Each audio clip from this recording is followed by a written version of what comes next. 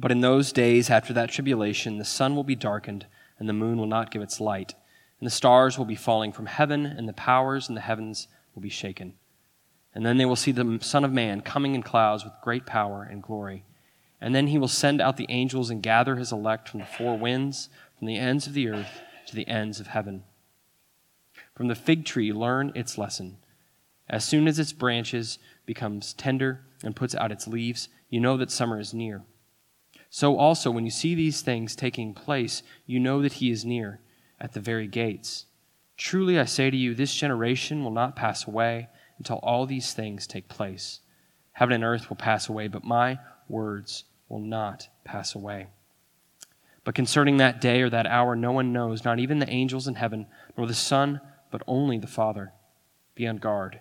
Keep awake, for you do not know when the time will come. It is like a man going on a journey, when he leaves home and puts his servants in charge, each with his work, and commands the doorkeeper to stay awake. Therefore, stay awake, for you do not know when the master of the house will come, in the evening or at midnight, or when the rooster crows, or in the morning, lest he come suddenly and find you asleep. And what I say to you, I say to all, stay awake. But now, O Lord, you are our Father. We are the clay, and you are our potter. We're all the work of your hand.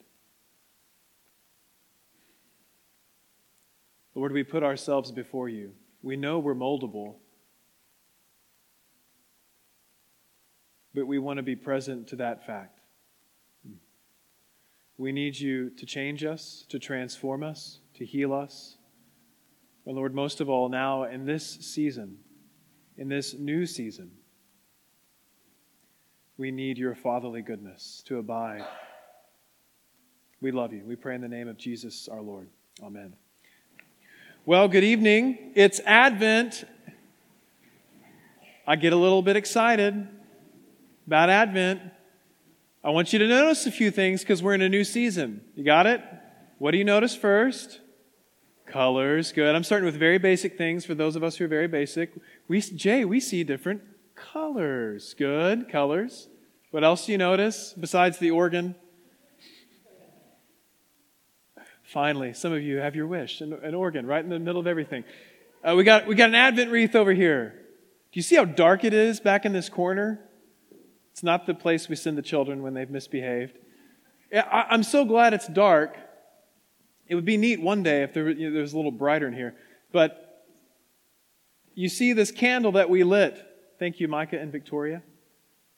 That's the first Sunday of Advent, the beginning of the Advent wreath. And as the days of Advent go by, the weeks rather, what will happen to that wreath? There will be more fire. And if you'll recall the lessons I've taught you these many months, fire is good when we can contain it and control it.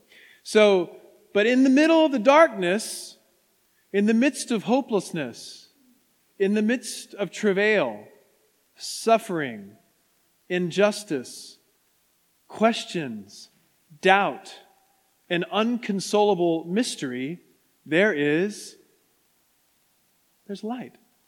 There's a little glimmer of hope, and it will increase. So, we're in a new season, new colors, new stuff. Did you notice some of the new prayers? We're saying these old prayers from the old prayer book. Oh, I love it. Do you love that line that says, we have followed too much the devices and desires of our own hearts? What does that make you think of when you say the word device? Your phone. Put it away. Unless it's your Bible, or your recorder, or your stat tracker. More like there's tracking us. Anyway, so we've got new liturgy. You'll see some more stuff. We'll say the prayer of humble access at communion. I want to heighten your senses to this new season, to the things that are happening around you, the things that you're going to be participating in the liturgy. Remember, liturgy is just a word for our corporate work as a people before God. Worship is a verb. It's something that I don't do for you, or Sean and the team don't do for you or for me. It's something we do together. And time is not something simply that the church passes through, but time is something that passes through the church. It is refracted through the church calendar, and it shines forth in that the light of Christ. So, in this new season, we embark on a new liturgical year. What's liturgical again? It's the work that we do together as God's people, as God's church. We're doing a work in this new year, walking through the life of Christ as time passes through the church. And as it does, it's refracted, and through that we see shining the light of our Lord Jesus Christ. So it's a new season. Now I'll talk about in a second the season that the rest of the world is going through, the script. There's a script for you. Did you know that? And it's not just a table read of a new sitcom piloting on Netflix. No, there's a script for you to follow in the month of December that the retailers and the marketers, et cetera, have for you. We'll talk about that in a minute. In this new season, it's not coincidental, I don't think. We are entering into a new season as a church. So not only do I want you to be heightened to the changes around you, prayers, etc., I want you to be heightened to what in the world God is doing in you and in me as He builds His church in East Dallas. We're in a new season where we're taking ownership for our finances. Thanks be to God. We're doing great in that. So whatever you're doing, keep doing it. We're taking ownership of our own leadership, of crafting a cohesive vision that encompasses what's the hope? What do we see? What does God want to do in East Dallas and the surrounding areas? What is God planting? What is it that He's cultivating in this garden-like place around us? We're going to see things in this new season, things that fall, like leaves fall to the ground. Are you annoyed by the leaves because you have to go and rake them? Those of us who rake our own leaves. Don't be annoyed by the leaves. Let them be reminders of old things passing away, and behold, new things coming. There are things that we're going to mourn the loss of. As we become our own church, we won't have that special connection that we enjoy right now with All Saints Dallas. Right now, we share resources. We receive a lot of help from them as that's diminishing and as our own sustainability is increasing. There are other changes that we'll see. We'll mourn the loss of it. We'll thank God for the gift of those things at that time. But behold, the new has come. And it's not just an organ sitting right there. Friends, God is doing a work in you and in me. Let the season of Advent not just be a season where we muscle through and we hit the Christmas parties and we have a nice time and we decorate and we get through it. Let it be a season where we are attentive to the transformations God is bringing about, where we're attentive to His fatherly love for us. We're like clay, Isaiah said. Perhaps that was aspirational. Perhaps that's reality. But what's true about clay before it's fired in the kiln? What's true about it? It's wet. It's moldable. It's ready to receive an impression, or it's ready to be spun on the wheel of the potter. It's ready to be and to become what it was meant to be. And I think that's a word for us as a church. So I am hereby solemnly proclaiming, despite the smirk on my face, I am solemnly proclaiming this is a new season for All Saints East Dallas and the church that we will become. God is good. In this new season, though, in the world around us, we see a script. Now I'm back to Advent. Did you see how I switched over? Kind of use that as a parallel. Now I'm back to Advent. There's a script for you and for me, isn't there? Did you know that people can look at my age, my income, my family makeup, where I live, and tell me what I should be like? Not because they have some vision for me, but because they've analyzed mountains of data. And they can say, oh, well, it looks like you probably prefer this kind of food, and you probably exercise this many times a week, and you probably prefer X, Y, and Z, and you probably voted for this person in that year and that person in this year. And similarly, the world around us has a script. It has a narrative, doesn't it? Think about it for a moment. What narrative do you see in the commercials? But not just in retail space. What narrative do you see in our city, in your neighborhood, in the people around you? Well, first we should buy stuff. We should accumulate things and buy things, because that's what you do at Christmas time. So no matter what you do, cast everything aside and accumulate, have, and by all means, want more. So there's a narrative. Also, there's a narrative of it's Christmas. Now, I am not a total jackwagon. I still like listening to Christmas music. Even now, it's December 3rd, so that's okay. I'm not that guy. But liturgically, in this space where time passes through the church, there's a different script. It's not Christmas yet. Because we have to put ourselves into this rhythm. So the world has a script for us, and our Lord Jesus has a narrative for us that we're to enter into. And tonight we hear about it from Mark. And man alive. So Jesus is on the Mount of Olives. He's looking across at the Temple Mount. He's speaking with his disciples. He's talking about two different things, mind you, not one, but two different things. He's talking about, A, the destruction of Jerusalem. Every time you see the phrase, all these things, in chapter 13 of Mark, these things or all these things, that refers specifically to the destruction of Jerusalem and the temple. All that stuff had to pass away. It had to become, as terrible and awful as it was, it had to become like these leaves that have fallen to the side. Because who would become the temple? Well, Jesus in his person would become everything that the temple was meant to be, a meeting place with God, a place where sacrifice atoned for sins, but also in Christ Jesus, in him, listen for that phrase this season, in him. In Christ Jesus, you and I, as a collective, as a people, as the people of God, we are the temple. When we were in Jerusalem just a few weeks ago, we had the privilege of being up on the Temple Mount where Herod's temple, this great temple, which was 2.5 times the size of the current shrine, the Dome of the Rock, which is there now. So it would have been this gargantuan edifice that the Jewish people must have seen and just thought, hey, my gosh, how can our God not be real? Why could his enemies do anything but cower in fear? And here comes this prophet, Jesus, saying all of that, not one stone will be left upon another. And we went and we touched the western wall.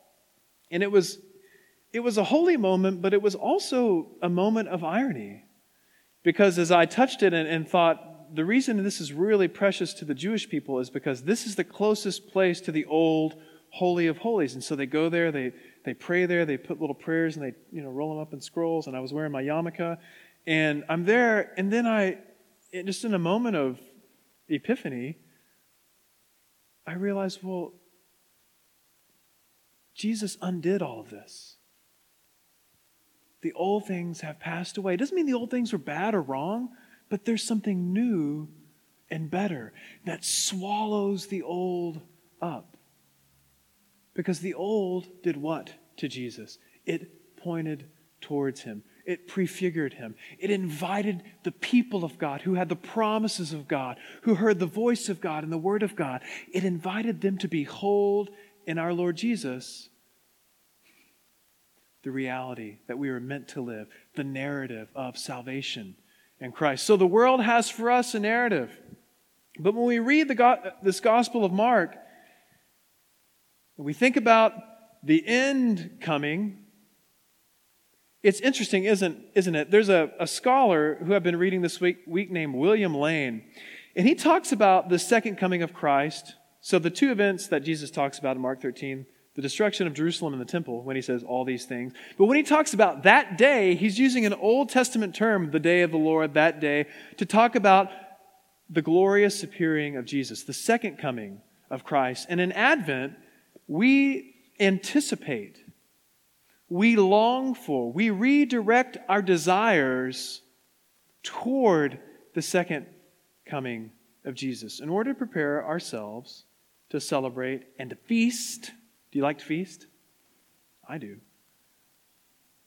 we engage in a bit of a fast so that we can feast in those 12 days of Christmas, so that we can glory in the radiant light of Jesus, the only begotten Son of God, the eternal Word of God made flesh.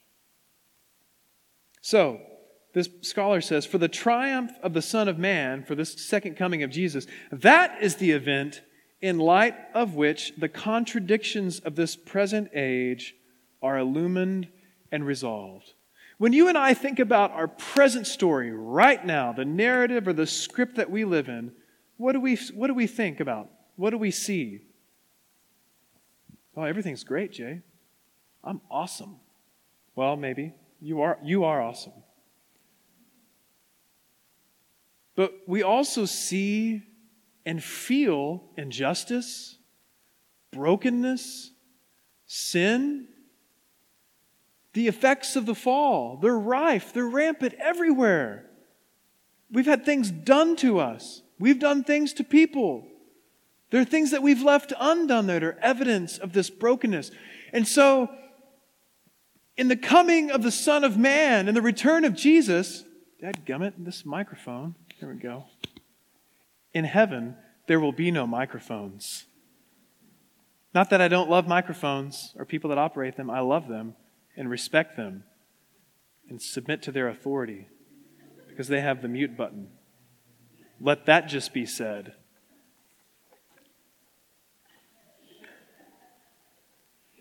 What am I talking about? Would you like to spend a day in my mind? I got 4 minutes to preach another 20-minute sermon. But we experience pain and injustice. It's all around us. And that's good. I'm not here to tell you, oh, don't have suffering, don't have pain, don't see injustice. You have to, because if you're not being real. You're being one of those Christians who's like, everything's great, I'm fine, yes, okay, great, everything's perfect. That is not what God is cultivating here. He's bringing together people who are authentic, who are real about their struggles. Really? Nazareth? As one disciple said, can anything good come out of Nazareth? That sounds more like it. So when we look at life, we behold that stark contrast. And we see the injustice and the pain, and we hold it up in comparison with the healing and the justice that will come with the return of Christ. And what do we see in that contrast? We see hope. We have something to hope for. That not that we just make a good living, send our kids to college, die without any major diseases, don't have any, terrible reversals. But we hope for the new creation. We hope for what's coming. There's an echo of it in us even now. We hope for His coming again because He will set all things right. We just sang that. Everything that is wrong, He will make right. We hope for His coming because we will be fully and finally healed. Friends, we pray for healing every Sunday. I have a friend who comes here sometimes. She goes to All Saints Dallas sometimes, and she has just been diagnosed with even more cancer in her body. And I pray for her healing, but I'm intimidated. It's foreboding. It's terrifying. We hope for His coming again because the brokenness that has beset all of creation will be swallowed up by the beauty of the new creation. We hope for His coming again because, in a sense, like our friend Samwise said, everything sad will indeed become untrue. But not yet. And that's what Advent's all about. It's the tension of we see it, we long for it, we want it, but not yet. So what do? Well, we fast. In this new season where we follow the script of our Lord Jesus, we fast. And it's not a fast of, well, I'm not going to eat meat on Fridays, and I won't watch Netflix on Saturday morning between 3 and 5 a.m., and I won't do this and I won't do that. But it's more of a fast where we redirect our desires. I love Christmas. I love stuff. I want to get new stuff. I want to get more stuff and fill up my house. That's normal for me. That's normal for you. But this is a season where our Lord Jesus, in his narrative, invites us to redirect our desires. What did he say to the disciples? Therefore, the old King James says, watch therefore. Therefore stay awake, for you do not know when the master of the house will come. Will he come at evening, or at midnight, or when the rooster crows, or in the morning, lest he come suddenly and find you asleep? And what I say to you, I say to all, stay awake. We know when Christmas is going to get here, December 25th. But there's this deep mystery in this passage that Jesus says, but not even the Son of Man knows. It doesn't mean that that his all-knowing knowledge is limited. It just means that it's a mystery that only the Father knows when the Son of Man will come. And so we fast. We redirect our desires in the kind of way where we can prepare ourselves not only for December 25th, or in our case, December 24th, 5 p.m., a kids' pageant, candle lighting. You don't want to miss it if you're in town.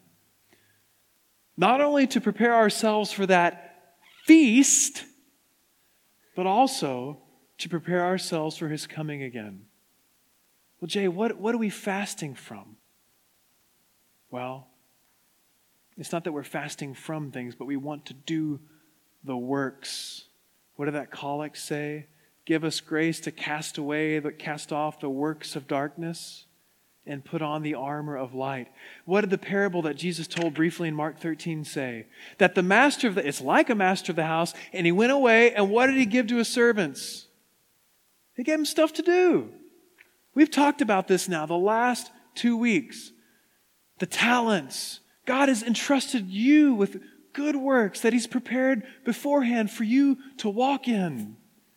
And last week, there are these good works of taking care of the least of these, with whom our great King and Judge identifies himself most closely: the prisoner, the naked, the hungry, the orphan.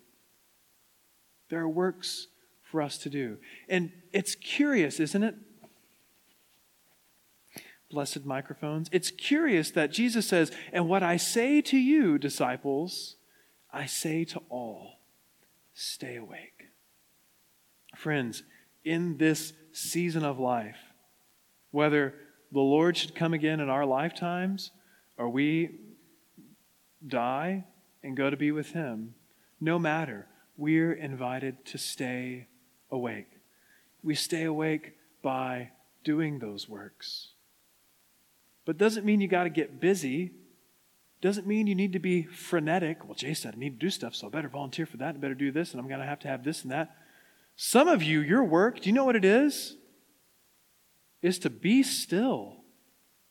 Is to shut your mouth and listen. Notice the changes he's bringing about. Look at the leaves that have fallen, the dead things that have passed away, and watch for the transformation that he's bringing about in your life. He wants us to stay awake. He wants us to take the longing that we have and put it to work. Laboring, serving in his kingdom. That's our fast this season. So we're in a new season liturgically. We're in a new season as a church. We have this beautiful invitation from the judge of all things, the creator of all things, Jesus Christ, the only begotten Son of God and his eternal word. We have an invitation from him to live into the hope that he will bring to us to make all things right.